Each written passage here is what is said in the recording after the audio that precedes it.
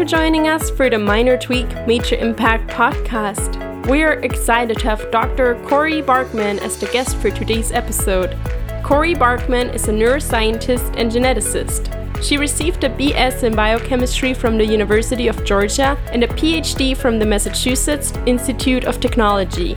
Cori has studied the relationships between genes, circuits, and behaviors in the genetically traceable nematode worm C. elegans as a faculty member at the University of California in San Francisco from 1991 to 2004 and at the Rockefeller University as the Torsten N. Wiesel Professor and the head of the Lulu and Anthony Wang Laboratory of Neural Circuits and Behavior since 2004. Cori's work has been recognized by scientific honors including a 2012 Calvi Prize in Neuroscience, the 2013 Breakthrough Prize in Life Sciences, and she also co-chaired the NIH Working Group to the Advisory Committee at the NIH Director for President Obama's Brain Initiative. In 2016, Cori joined the James Zuckerberg Initiative as its first head of science. CCI Science has the mission of supporting the science and technology that will make it possible to cure, prevent, or manage all diseases by the end of the century. This is an exciting episode with a lot of great information, so let's jump right in. Cori, I would like to welcome you to the Minor Tweak, Major Impact podcast. Thank you for having me. It's nice to be here. Cori, can you please tell us a little bit about yourself, your background, and what you're currently working on? Sure. I grew up in Athens, Georgia, and went to the University of Georgia, and I studied neuroscience and genetics. I got a PhD at MIT, where I originally studied genetics of cancer, and then I switched over to neuroscience as a postdoc, and I've been doing it ever since. I had a laboratory at the University of California, San Francisco from 1991 to 2004, and then I moved to the Rockefeller University in New York, where I am today. I still have a research laboratory. It's the Lulu and Anthony Wang Laboratory of Neural Circuits and Behavior. And what my lab studies is how genes and the environment function through the nervous system to give rise to complex behaviors. We study that in the simple nematode worm Caenorhabditis elegans, which we love to study because we know its entire nervous system. It's transparent and you can literally look inside the worm and watch what's going on in its brain while it's thinking. It's just an amazing experimental system. It's as though it was invented for science. And for the past 4 years, I have been supplementing my own personal research by thinking about science as a whole in my role as the head of science at the Chan Zuckerberg Initiative, a new philanthropy founded by Mark Zuckerberg and Priscilla Chan. And we have the goal of accelerating science and using technology to make it possible to cure, prevent, or manage all diseases by the end of the century. Great, and we'll talk a little bit about that later on. But I was curious, how, when, where, and why really did you get interested in science in the first place? I love science because I love the lab.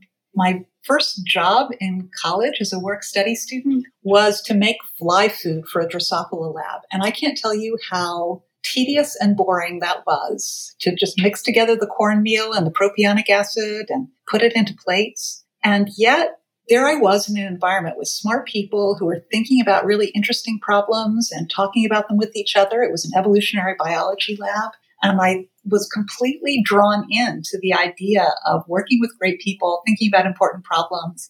And it just, the sort of process of working with your hands, even though it was kind of a ridiculous thing to be doing to make fly food, also appealed to me. It's real, it's concrete. And it's that combination of the intellectual parts of solving problems, the presence of smart people and working with them to solve problems, and then actually doing things with your hands that just drew me in, and I've never left. That's great. And then I read that your lab was involved in a discovery to identify how the specific worms that you're studying detect and are attracted to the smell of artificial buttery popcorn smell. That is super interesting. And I was wondering if you could tell us a little bit more about that discovery. And also, how did you even get into studying how these worms smell buttery popcorn flavor or smell? So there's always a story behind the story. There was a review article that someone wrote about this work where he said, for hundreds of years, people have not been asking why worms like buttered popcorn. Undeterred, Bargmann and her colleagues have answered it. But you have to take a step back and think about what the science actually is saying. So what my lab was studying and using C. elegans to study was to try to understand how the sense of smell works. And you have to take yourself back to that period in time where we understood how vision worked. We understood how you can see the world. And that was because there are cells in your eye, in your retina, that detect light. They detect certain wavelengths of light. And they pattern in a two-dimensional array that really looks almost like a photograph of the outside world. They put pixels of light together, and then your brain processes those. And we knew what the sensors were. There were just 4 sensors, one that sort of does black and white, and then 3 that do red, green, and blue. Those are the rhodopsins. And we did not know that for other senses. We didn't know anything about how they were actually being used to detect objects in the world. And the sense of smell is really mysterious. So if the sense of light is physics, detecting different wavelengths, and location in dimensions, the sense of smell is sort of chemistry. It's all the different organic chemicals. You can smell and detect almost any random organic chemical ever made by an organism. It's kind of amazing. And it's not clear how those smells relate to each other. You can't just say, oh, there's like red and green and blue smells. The only way that people can really describe smell is to say something like, oh, that's kind of a lemony smell, or that's kind of a buttery smell. And so it was a mystery in the field how you could detect all those chemicals and what it was that either your nose or your brain was doing to put those two things together. So as a geneticist, the way you study any problem is to break it. So you take a system that can do something complicated, and then you try to find mutations in different genes that don't allow that complicated thing to happen. And I discovered when I was a postdoc that worms could smell, and that like humans, they could smell almost anything. Like they could smell half the random chemicals that I bought from the MIT stockroom. And they liked some of them and they disliked others. And they would show me which ones they liked and disliked by going toward them or going away from them. And furthermore, I could show that they could tell the difference between the different smells, that they could detect one smell even if a second smell was present, and so forth. So it sort of seemed like the worms were doing with the world of smell what people were doing. They were detecting lots of different things and they were making distinctions between them. But with the worms, I could try to figure out how. And then in my own lab at UCSF, together with a wonderful postdoc, Piali Sen-Gupta, we decided to break that system. And so we looked for worms that couldn't smell certain kinds of different smells. And Piali found a worm that could smell almonds, and it could smell fruit, and it could smell potatoes, but it couldn't smell butter. And that specifically is the odor diacetyl. It's a single compound. It's the artificial butter that they put on popcorn in movie theaters. It's also the characteristic smell of Chardonnay is from diacetyl. And these worms were just not interested in it at all. And Piali cloned the gene that was responsible, that was mutated in this worm, and discovered that it encoded a G protein coupled receptor. And there were already hints from work in mammals that that was going to be the mechanism, that it was going to be many different G protein coupled receptors that were involved in sensing odors, but it hadn't been formally proved that you could assign a particular receptor to a particular odor. And that was what Piali's work demonstrated, that she was able to show that if you knocked out this one receptor, the worms could not smell butter. If you put it back in, they could smell butter again. That was also kind of a wedge or like a foot in the door that allowed us to learn that worms have 1,000 different receptors, 1,000 of these different molecules that detect different odors in the world. So the way that the worms detect all this chemistry is to just throw a huge fraction of their genome at solving this problem and generating lots and lots of different sensors in this lock and key mechanism to detect a huge number of odors. So I started by saying that worms can do what people can do because they can smell all these different odors. But one of the things we know now is that worms can do it better. That people only have about 300 or 400 of these different receptors, and worms have over 1,000. So they have a richer sense of smell even than we do.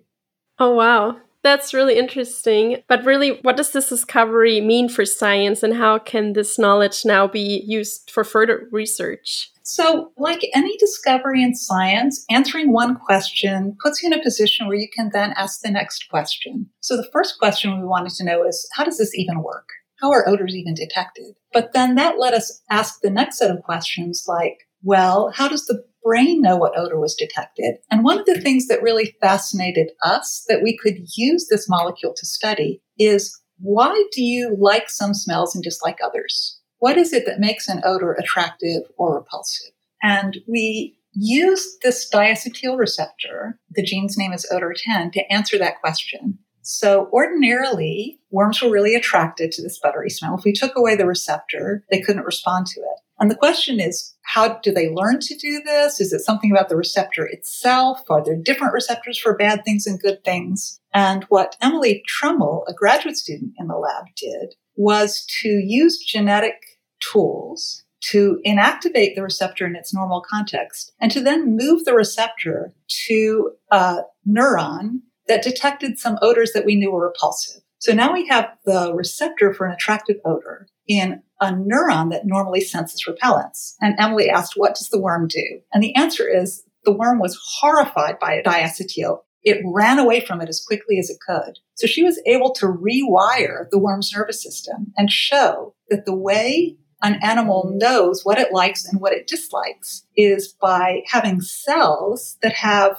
what we call a valence. They have a meaning. There's a cell for attractants and a cell for repellents. Actually, there are multiple cells for each. And that the way the animal assigns something as being attractive or repellent is that it activated that cell as opposed to the other cell. So it creates what's called in neuroscience a labeled line. There's like a pre-patterned map that tells every animal from when it's born, these are the attractive things because these receptors are in those neurons. These are the repulsive things because those receptors are in other neurons. And it's a simple principle. It works really well. But again, I want to say at the time, the only systems we really understood were vision. And that's not how vision works. You don't know that someone is attractive or someone is unattractive because of a cell in your retina that was activated by that person or that animal or whatever. You know that because it's a higher order process in your brain. So it's a different solution in vision and smell. In smell, it's just hardwired into the nervous system all the way out at the sensory neurons. Now, you might say, well, this hardwired pattern, I don't know, worms, is that really how more complex animals work? In fact, this idea has proved to be very general. So, for example, humans as infants really like and accept sweet tastes, and they spit bitter things out of their mouth. And Charles Zucker asked,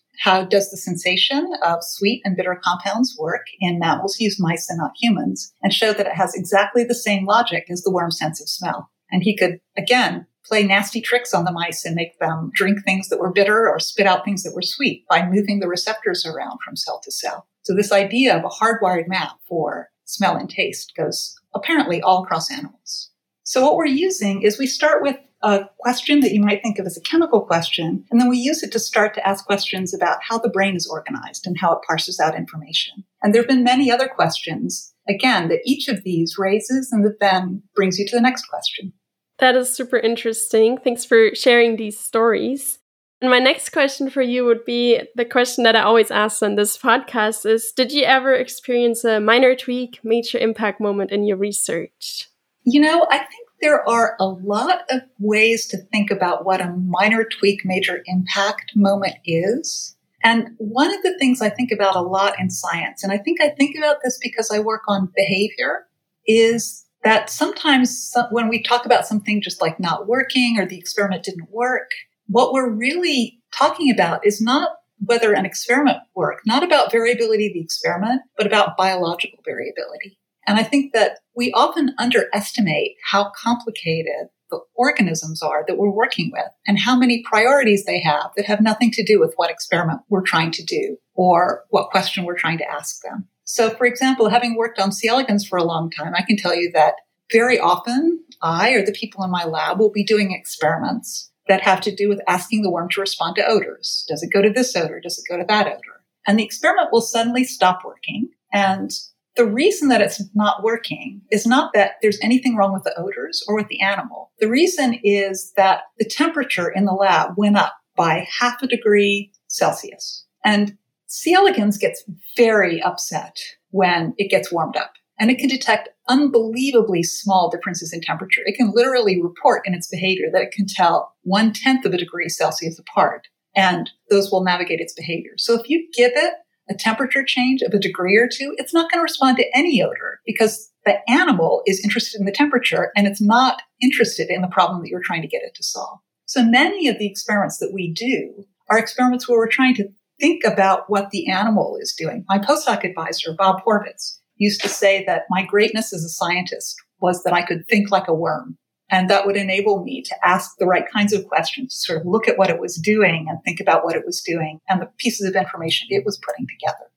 So that's one example of an experiment that we just know we have to control for, because we have to think about the animal as a more complex animal, not just an animal responding to the odor we're giving it, but an animal with its priorities, an animal that's much more concerned about temperature right now or about something else.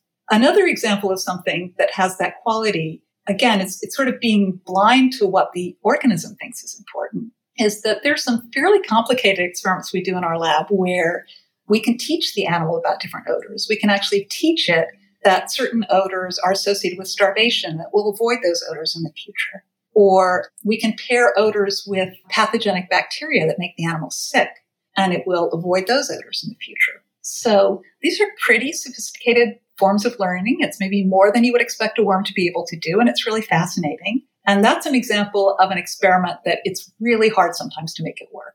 And so one of the students in the lab who was trying very hard to do these learning experiments they would work one day and they were working for several months and he had some really interesting results. And then all of a sudden, no learning, no matter what he did. So it's like, what have we done wrong? Well, we know the temperature matters to these animals. Nope, it's not the temperature. Temperature is fine. Maybe something went wrong. Maybe the animal picked up mutations in the lab. No, we went and got frozen stocks, pure stocks. Nobody was learning. And then one day you walk into the lab and you think to yourself, what is every single thing that goes into this experiment? And of course, one thing that goes into the experiment is that we do it on Petri plates. And those Petri plates are filled with agar. That's the surface the worms are running around on. And we look at the agar and we're like, what is agar? Every person in every biology lab uses agar. You play out your bacteria on agar, you use agar for your molecular biology. We're like, what is agar? We all look at each other. What's agar? Agar is an extract of seaweed, of red algae. And it's like, well, what kind of red algae? Well, actually, it varies. Sometimes it's one species, sometimes it's different. It turns out that there's just people who go out in boats and soak up seaweed and then they kind of boil it and then that purifies some, and that's what you get from Sigma. And Du went out and got agar from lots of different labs, and it turns out that on some batches of agar, C. elegans will learn fine, and on other batches of agar, it will not learn. And we never did figure out what it was that was bad about the bad agar. What Du did was to just then buy one batch of agar, establish that it worked, and purchase enough of it that he figured it would last him for his entire PhD thesis, and he would never have to think about this again. But again, it's the things that go into your experiment, the things that you're not thinking about might be just as important as the things that do. And maybe one day we'll learn that this particular seaweed is making some sort of interesting neurotoxin sometimes, and that's what was affecting learning on another example. It's just sort of recognizing that you're working with a living organism and you're working with a set of complex reagents, and that solving this problem is part of your problem. And ever since then, I've made a little game of listening to other people's stories about agar. It turns out we're not the only people who discovered that agar could have batch problems, and that there was a time back in the 1970s that there was some sort of strange agar problems associated with El Nino, a weather pattern, and you could no longer grow bacteriophage T phages in bacteria. People were panicking and did exactly what we did, stockpiled working batches of agar and then didn't use them again. So every scientist has to think about what exactly is going into the experiment. That's very true, and that's very interesting. Thanks for sharing that story. We also recently had a podcast with Richard Harris, and he mentioned a story of how actually the water that the lab was using from season to season, it would change. And we started on Twitter, we started a thread, and there's so many stories now of people reporting that their experiments don't work in the winter and they work in the summer because of the seasonal spring water, which is very interesting too. So yeah, it's really the little things that you have to consider. Yes, indeed. And I regret to say that at UCSF, when I was there, we discovered something that certain water sources were not good for growing the animals either. Great. So now let's shift gears a little bit. And as we already heard, you are the head of science at the Chan-Zuckerberg Initiative. And the Chan-Zuckerberg Initiative has a very ambitious goal to support science and technology that will make it possible to cure, prevent, or manage all disease by the end of this century. Can you please tell us a little bit more about CZI's initiatives and how you're going to pursue that goal? Yes, when Mark Zuckerberg and Priscilla Chan started CZI, I asked them what they were hoping that this new philanthropy would do. And they said, we really want to take a long view and ask what it would take to solve all diseases by the end of the century. And I thought, That's a pretty big request. But the interesting thing about it has been that taking that seriously has led in some interesting directions. So the first thing to say about that is if you look back 100 years, what we knew, it's kind of amazing how much medicine has progressed in that time. I would say that in all seriousness, we can now cure, prevent, or manage about half of the diseases that were killing people 100 years ago. 100 years ago, there were no antibiotics. We didn't know that blood pressure was a risk for heart disease. We didn't know that cholesterol was a risk for heart disease. We didn't have statins. We didn't have stents. We didn't have any of the chemotherapies or modern cancer treatments that we have now.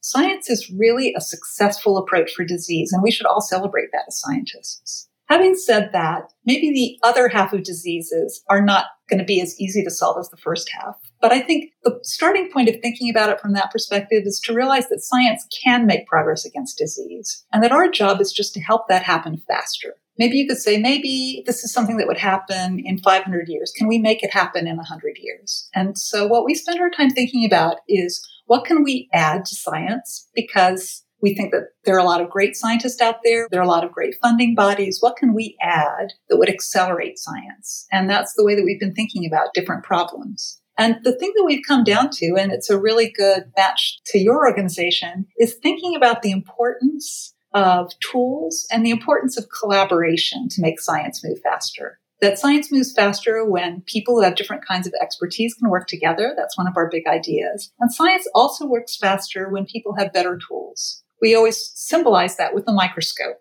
Before the microscope, nobody knows that the human body is made of cells. After the microscope, everyone can see for themselves that the human body is made of cells, and everyone's discoveries move that much faster. And so focusing on these are ways that we can have very broad impact, not saying we want to do this disease or that disease, but what can we do that will help a lot of scientists do better work? And a lot of it is just asking them what that would look like. What does it take for them to do their work better? And part of that is just things like some of the things we've been talking about. How can we help them make their work go faster by developing different kinds of tools that they would appreciate? How can we help them share their work more quickly? We're big fans of sites like protocols.io that let people share protocols. We're fans of groups like GitHub that let people share their software code, or the open source software movement. Everything that we can do that helps people combine their information, combine their knowledge, and thereby move things ahead faster. That's very great. And so, yeah, you already had a couple examples of tools. And I know that CCI is really having a big focus on supporting tools that allow scientific discovery to take place faster. But are there any other positive impacts that you see that new tools can have on science? So a big project that we're working on to try to accelerate science that's relevant for biomedical disease is a project called the Human Cell Atlas. And what that is a project to name all the cell types and describe them in the human body. It's to make a parts list of the human body. Now, we all know that the cell is the basic unit of life. We know that humans are made of, I think the number is about 80 billion cells, and that's a lot, but these cells fall into certain categories, and we'd like to really understand how many different kinds there are, how they're different from each other, what they have in common, what their molecular composition is, who their neighbors are, and so forth. And there's been some advances in molecular biology techniques that make that possible now, that enable you to identify the RNAs present in a single cell, like a 1,000-point barcode, and then use that to divide cells into different categories and study them. And so we've been supporting the scientists who are excited about moving that work forward. Some of that is just generating large data sets from different organs of the body and then studying the individual cells there and then comparing them to other data sets of other organs in the body. So to one extent, the Human Cell Atlas itself is a tool. It's a resource. It's a collection of information about different cell types. And then there are also a set of tools that have to be made for the Human Cell Atlas to work. There had to be a lot of technology development to figure out how to very reliably identify the RNA in a single cell. There was a lot of analytical technology to basically figure out how to compare data sets. There are certain statistical properties of this kind of data that are different from most things we're working on. We had to support a number of computational people who are doing that work, in addition to the experimental people who are generating the data sets. And then finally, we're supporting the different kinds of databases that allow you to analyze and visualize and share these data with other scientists. So we see the tool building as the data itself as a tool, the analysis of the data of the tool, sharing the data with other people as the tool. And as we were working on this, the COVID-19 pandemic came along, which is a terrible thing that's happening in real time. And all of a sudden, we find that a lot of scientists are really looking to try to accelerate research. They really want to learn as much as they can about this virus as quickly as possible. And from that, people very rapidly identified the molecules, the receptors that SARS-CoV-2, the virus, was using to enter into and infect different cells in the body. And we realized we have this huge data resource, and we can identify from that data resource every cell that expresses these receptors. So that was something where we could say very quickly, there were some questions. For example, one of the things that happens in COVID-19 that's sort of close to my own research interest is that people lose their sense of smell, coming all the way back to buttery popcorn here. And the question is that because the virus is infecting the olfactory neurons? Is it actually infecting neuronal cells? Or is it because it's affecting some other cell type in the nose? And the answer is really clear. The virus leaves the neurons alone. The virus is infecting other cells in the nasal epithelium. The virus also is associated with different kinds of problems in the lung in different locations. And it turns out that there are very specific subsets of cells in the lungs that express the receptors that we're now learning are infected by the virus. And similarly, the virus causes cardiovascular problems, and it turns out that some of the cells associated with blood vessels also express the receptors for the virus. Same with the kidney. So having this cell atlas is letting people figure out very quickly how the virus might be having its effect and design experiments to test that and figure out what's happening to those cell types. So the thing that was amazing about the cell atlas is that we could create something we call the COVID cell atlas, where we put together all the cells that look like they could be infected by the virus, by the coronavirus. Scientists can now screen through those cells and see if some of them are affected, and if so, what happens. And the thing that's kind of amazing is that this is a tool that we built, and the experiments for it were done literally before the virus existed, before it was infecting and moving through the human population. And yet it could be used to gain new insight into the virus. And we're really pleased to be able to accelerate research by having all of that data right there in place so that people can get started and move to the next step of understanding disease processes. Yeah, that is very exciting. And I've been following the Human Cell Atlas efforts since quite a while now, and it's very interesting to see how now actually that research can directly benefit to accelerate the research on that. Are there any other things that CCI is doing to support the COVID-19 research? We have a fantastic, close collaborative relationship at CZI with an organization called the Zuckerberg BioHub. It's a research institute in the San Francisco Bay Area. And it includes scientists who work there, but also scientists from Stanford and UCSF and UC Berkeley who use this as a collaborative site for tool development and for just devising new experiments that they can do in collaboration that they normally couldn't do from their different schools. And the Zuckerberg BioHub has been a very innovative research site that has been able to do some exciting work on COVID-19. Among other things, they have worked very quickly to help increase testing capacity in the San Francisco Bay Area, but also to start to develop new molecular tools to do things like really deeply understand the transmission of viruses between different individuals so that you can understand how the virus is spreading and do work in infectious disease. And so this is an example of something where tool building can be applied to new problems, and where also, again, software and data sharing that comes from CZI is being put together with a set of experimental biologists and physicians to try to work on a new problem. That's great. And so we've been talking a lot about tools and different tools that CCI is supporting and a whole bunch of different other tools. But my last question always on this show is, if you were allowed to make a wish for a tool that might not exist yet, that would make the life of researchers easier and the work more efficient, what would that be? And this is our fun question, and really any answers are allowed. Oh, I'm not a lot of fun, so I'm sure that you get better answers out of other people. I would like to just be able to say what I want in terms of things like writing down what I did. I would like to be able to say, hey, I just did this injection and I injected 6 worms and this happened and I picked them off and I put them there, and have that all written down and organized. And I would like a tool where I could also just ask my computer to write code and it would just like figure out how to do it by itself. I feel like I'll know that artificial intelligence is really working when artificial intelligence can write software code for me. That would be really cool. Cori, thank you so much for being with us today and sharing your story and insights on the Minor Tweak, Major Impact podcast. Wonderful talking to you, Anita. Have a good day. This is your host, Anita, and we look forward to being with you for our next episode. This program was produced by H Media. We'll see you soon.